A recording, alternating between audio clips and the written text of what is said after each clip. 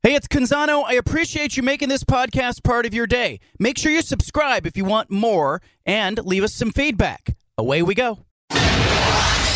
Initialize sequence. Welcome to The Baldcast, a production of John Canzano's Bald-Faced Truth. I think Oregon is going to obliterate Liberty in the Fiesta Bowl. Mike called in the last segment. He said he thought Liberty would win the damn game. Well, I don't know. Geoff Schwartz, former Oregon Duck, Sirius XM. You can hear him there. 8 seasons in the NFL joining us now. What is Oregon going to do to Liberty in the Fiesta Bowl, Schwartz? Well, I mean, if they play their best game, it's not going to be very close. Bo Nix playing, I think, almost guarantees that they're going to play well or going to play their best game possible.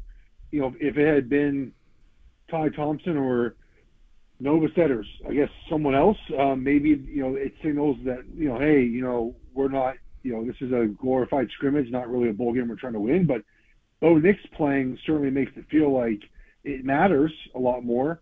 But look, they're without Jimmy J, they're without, I think Dorless announced, and they're without Jackson, and they're without Bucky. But here's the thing, John, is like your backups would probably start at Liberty too. It's like this is a time for all the depth that you have, all the recruiting to show. They're 18.5 points. I think they're the biggest favorite in all of bowl season right now. It kind of shows you what Oregon can do.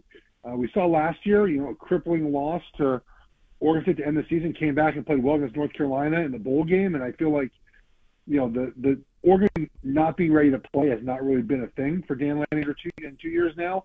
So I think they'll play hard. And if they play hard and want to be there and want to win, they'll win the game. Look, the loser of the Pac-12 championship game has lost every bowl game they played in.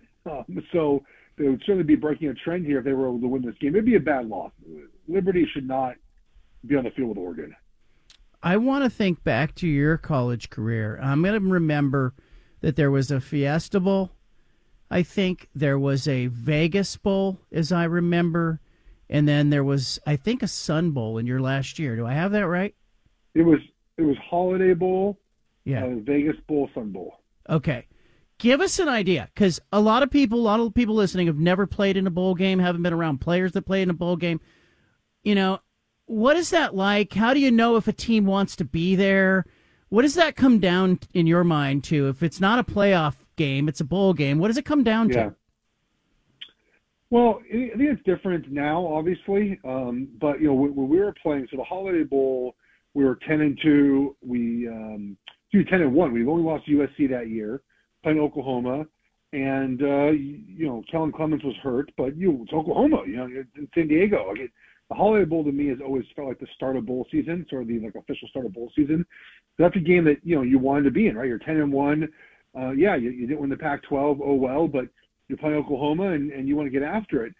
The Vegas Bowl very famously did not go very well for us against BYU, and that's a game where the motivation for that for a lot of guys just wasn't there. It was a bad team that year, bad sort of leadership, and the Vegas Bowl was used as a party more than it was, as a celebration. And we weren't very good. We started 5-0 and ended up 7-5. And BYU was – that game has always been tough for the Pac-12 because it's always like the sixth best Pac-12 team and the number one Mountain West team.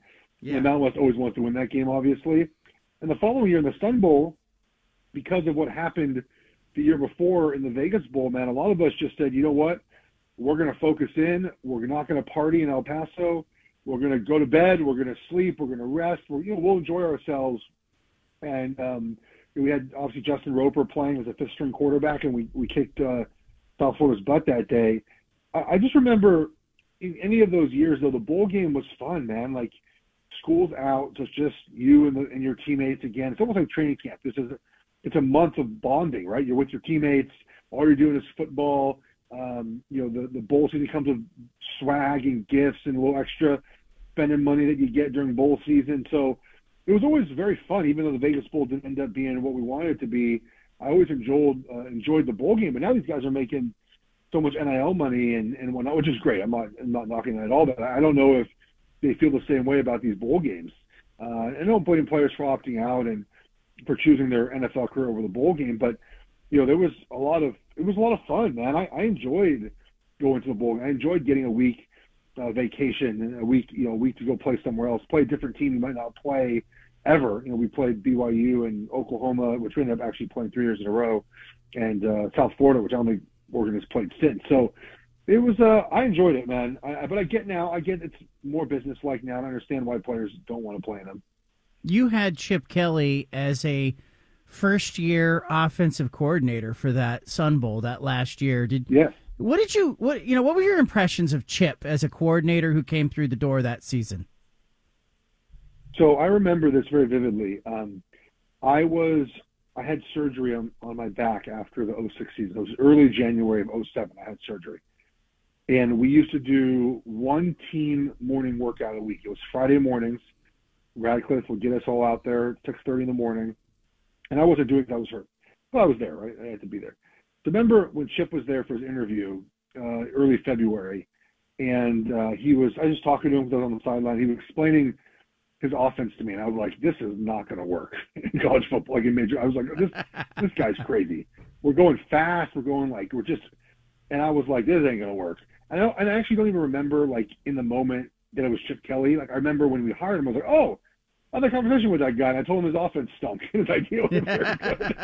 So, then about, like, the third day of training camp that year, I remember in the offensive line room one day, and Graywood made a comment like, boys, if you guys can just block, like, this is a heck of an offense. And it felt that way from the beginning. And the one thing that I liked about playing with Chip was, I don't know if I've ever played on a more confident offense, certainly not in college football. There were NFL offenses I felt pretty good about, but it was just we had this confidence that we were going to kick everyone's butt each week.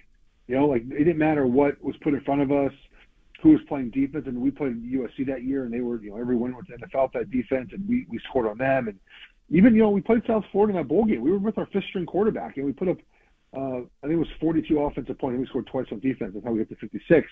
And that's hard to do, to score 6 offensive touchdowns with a fifth-string quarterback. We just were so confident that year because Chip put us in a really good position to have success each and every play. So, as you remember, again, like thinking to myself, this guy's nuts, and then ended up being obviously very successful. And I think for his part, like the second or third day he was there was the Camp Harlow day too. So I wonder if he had some questions about coming to Oregon, just like I had questions about him. Geoff Schwartz is with us, former offensive lineman in the NFL and host on SiriusXM. Schwartz, you saw the Pac-12 championship game. What was going on with Oregon, especially early on in that game in your eyes? Yeah, I read what you said. I think we had you on our show too about the energy before the game, and I got word from a couple of people that were there that said that that it just Oregon's energy did not feel right to start the game. And players had kind of commented on that, and I don't know the reason why I wasn't there, obviously, but maybe there was some tightness about the game for a lot of those players. It was the first time. It was for the coaching staff too. It was the first time in that situation. I mean, Kalen DeBoer has played to be coached in NAIA change. Like that matters, right? He's talked about the experience of having those opportunities at a lower level and what it means to prepare at a higher level. Maybe there just was a little bit of tightness for the team, but look, I mean, I think this is sort of goes unnoticed, and that's part of what happens when you lose. Is they came back, John. They were 24-20. Yeah. Like, it's for as bad as they played to start the game, and it wasn't great. They were winning the fourth quarter again for the third straight time against Washington, and just didn't finish the game. But that gets lost obviously in the end result, and the victors go the spoils. So I get that, but yeah, they just didn't start fast, man. But I give them credit. I was sitting at home. I was like, oh boy, we're gonna get smoked. And then slowly but surely, right, the double up opportunity in the first half, and all of a sudden now it's 24-20. It was an odd game for Oregon. They didn't play that way. Look, 2 plays, right? The first play of the game, the ball hits the umpire. You're like, oh, that's not normal. And then the Nick's interception, I mean, the guy was standing out of bounds. Like, Nick didn't even see him. Like, how many times do you see that happen? Like, never, Yeah. Where the quarterback throws the ball and a defender who's on the side. I think it's not illegal what happened, but the guy was literally on the sidelines when he threw the pass. he thought he was just a guy on the sidelines. It just didn't happen for us. And of course, Washington won the line of scrimmage and some other things that they, obviously they did really well. But it just was weird. It was a weird film to watch. Guys that plays to be made weren't made. And in the end, it's what Washington does best, right? They win these close games by making the plays that other teams do not make in the fourth quarter, and you got to give them credit for that. I always say that I think teams and players need to sniff around success before they get it, and it kind of had that feel to it. I think you're right about all the games that Kalen DeBoer had coached, and I was on the field before the game, and I commented to people around me. I said, Oregon looks like it's all business, and I'm now kicking myself because what I was really seeing was a team that was very quiet, was quietly warming up, quietly focused. Nobody was talking. Yeah. Like normally you get a lot of chatter. You get a couple of guys that are kind of, thumping their chest, and that was going on the other side. But sometimes that, it equates in a slow start. Sometimes it doesn't. Just feel like maybe it was Washington's year. Do you like Washington against Texas, or do you think the season ends for the Huskies in the Sugar Bowl? I do. It's just a bad matchup for Texas. What they do well is up front on the defensive line, and what Washington do well, they have a good offensive line, right? And you got to be able to hit Penix to get him off his spot and get him, doing something he doesn't want to do. And I feel like Texas, just with their secondary and the pass rush, it's going to be tough. Look, I think a lot of it comes down to, Washington's defense plays better than their numbers all season. It's just they have. Can Texas exploit the issues that Washington has in their defense? And if they can, then this game, I think, becomes really close, and it becomes, sort of like last possession type of game. But Washington has shown that they just win these games. And look, I keep saying that it's hard to win one-score games, and eventually that just ends because that's the law of averages. But Washington's proving me wrong. They've won now, I think, 11 games by 8 points or less in their 22-game win streak or 20-game win streak. They've won, obviously, 9 in a row by 10 points or less. Like, they keep doing it. I just think the matchup is not great for them, for Texas. So I think Washington wins. I think they lose to Alabama in the title game, but I think they do beat Texas. I want to pivot to the NFL. You've got a lot of experience there. 8 seasons in the NFL as an offensive lineman. Your brother in the NFL as an offensive lineman. You watch the game. Right now, the 49ers seem to be clicking. They had a little stretch earlier in the year where they had some hiccups. I'm a big Niner fan. Brock Purdy alternately gets talked about like an MVP and then dissed, saying, he's got so much around him. What do you make of the Niners to this point of the season, Geoff? I mean, they're obviously really good. It's very clear that they're a team that when they're whole, they're the best in the NFL. I think that the concern with the Niners just for the rest of the season is, it kind of showed that, one or two players out on offense, and offense is much different. We saw that this season with a couple injuries. And so I think you just have to hope that everyone stays healthy for the rest of the season. The Brock Purdy thing, look, John, every quarterback is sort of a system quarterback in the end, right? And Brock Purdy, though, is still playing outstanding. Like, you have to give him his credit. Look, do I think that if you were drafting quarterbacks, he would go in the top 5 or 7 or 8? No. But all he's doing is executing the offense at a very high level, and he should be commended for that. And look, I think people are trying to find reasons not to give him the MVP. It might end up just being his year because, Mahomes and Allen and Rodgers and some of the guys that are always up there at the top aren't playing as well this season. And, Tua and Tyreek Hill are probably done after Monday Night Football. So Niners are good, man. I mean, like, they're going to have presumably, 2 home games in the playoffs. Eagles and probably someone else. I don't know, Cowboys maybe. I mean, they should be the favorites. They do the things that help you win football games. They don't turn the ball over. They rush the passer well. They run block well. So they're good. They're really good. They have to just avoid injury. That's about it. Any sort of injury in offense is going to be a problem for them because it feels like we saw that stretch, where they lost 3 games without a healthy offense, and they were just totally different without all those guys. Give me an idea. The Patrick Mahomes thing, he obviously has since come out and said, hey, it was a bad look for me to be whining and complaining after the game. But I got to know what you thought of that as a guy who's played in the league. Receiver lines up off sides and gets called. And, did that surprise you, that whole fiasco? Well, John, I think, and I said this on social media and my podcast, I think this was Patrick Mahomes and Andy Reid just being angry and using the officials to voice their displeasure because the season's not going obviously how it's going, and Mahomes and Andy Reid are not going to cuss out Tony. Like it's just not their personality. And plus, like they need Kadarius Toney. Like when he gets the ball, he's really good. Like they need him to be part of their offense. And so I think they just, instead of throwing him under the bus, they threw the rest under the bus.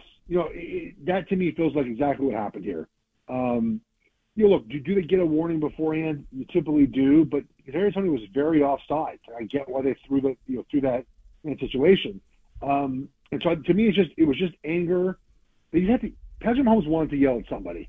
It wasn't going to be his head coach. It wasn't going to be Tony, and the offensive line was going to be the referees. That's what it felt like to me, that they just had to let loose, and the easiest target were the officials, and it happened. Obviously, he apologized, especially to Josh Allen. That was a sort of weird post-game, like complaining that the quarterback that just beat you. And that's nothing more than it was. Just some anger, and they just used the officials to voice their displeasure on what's happening this season.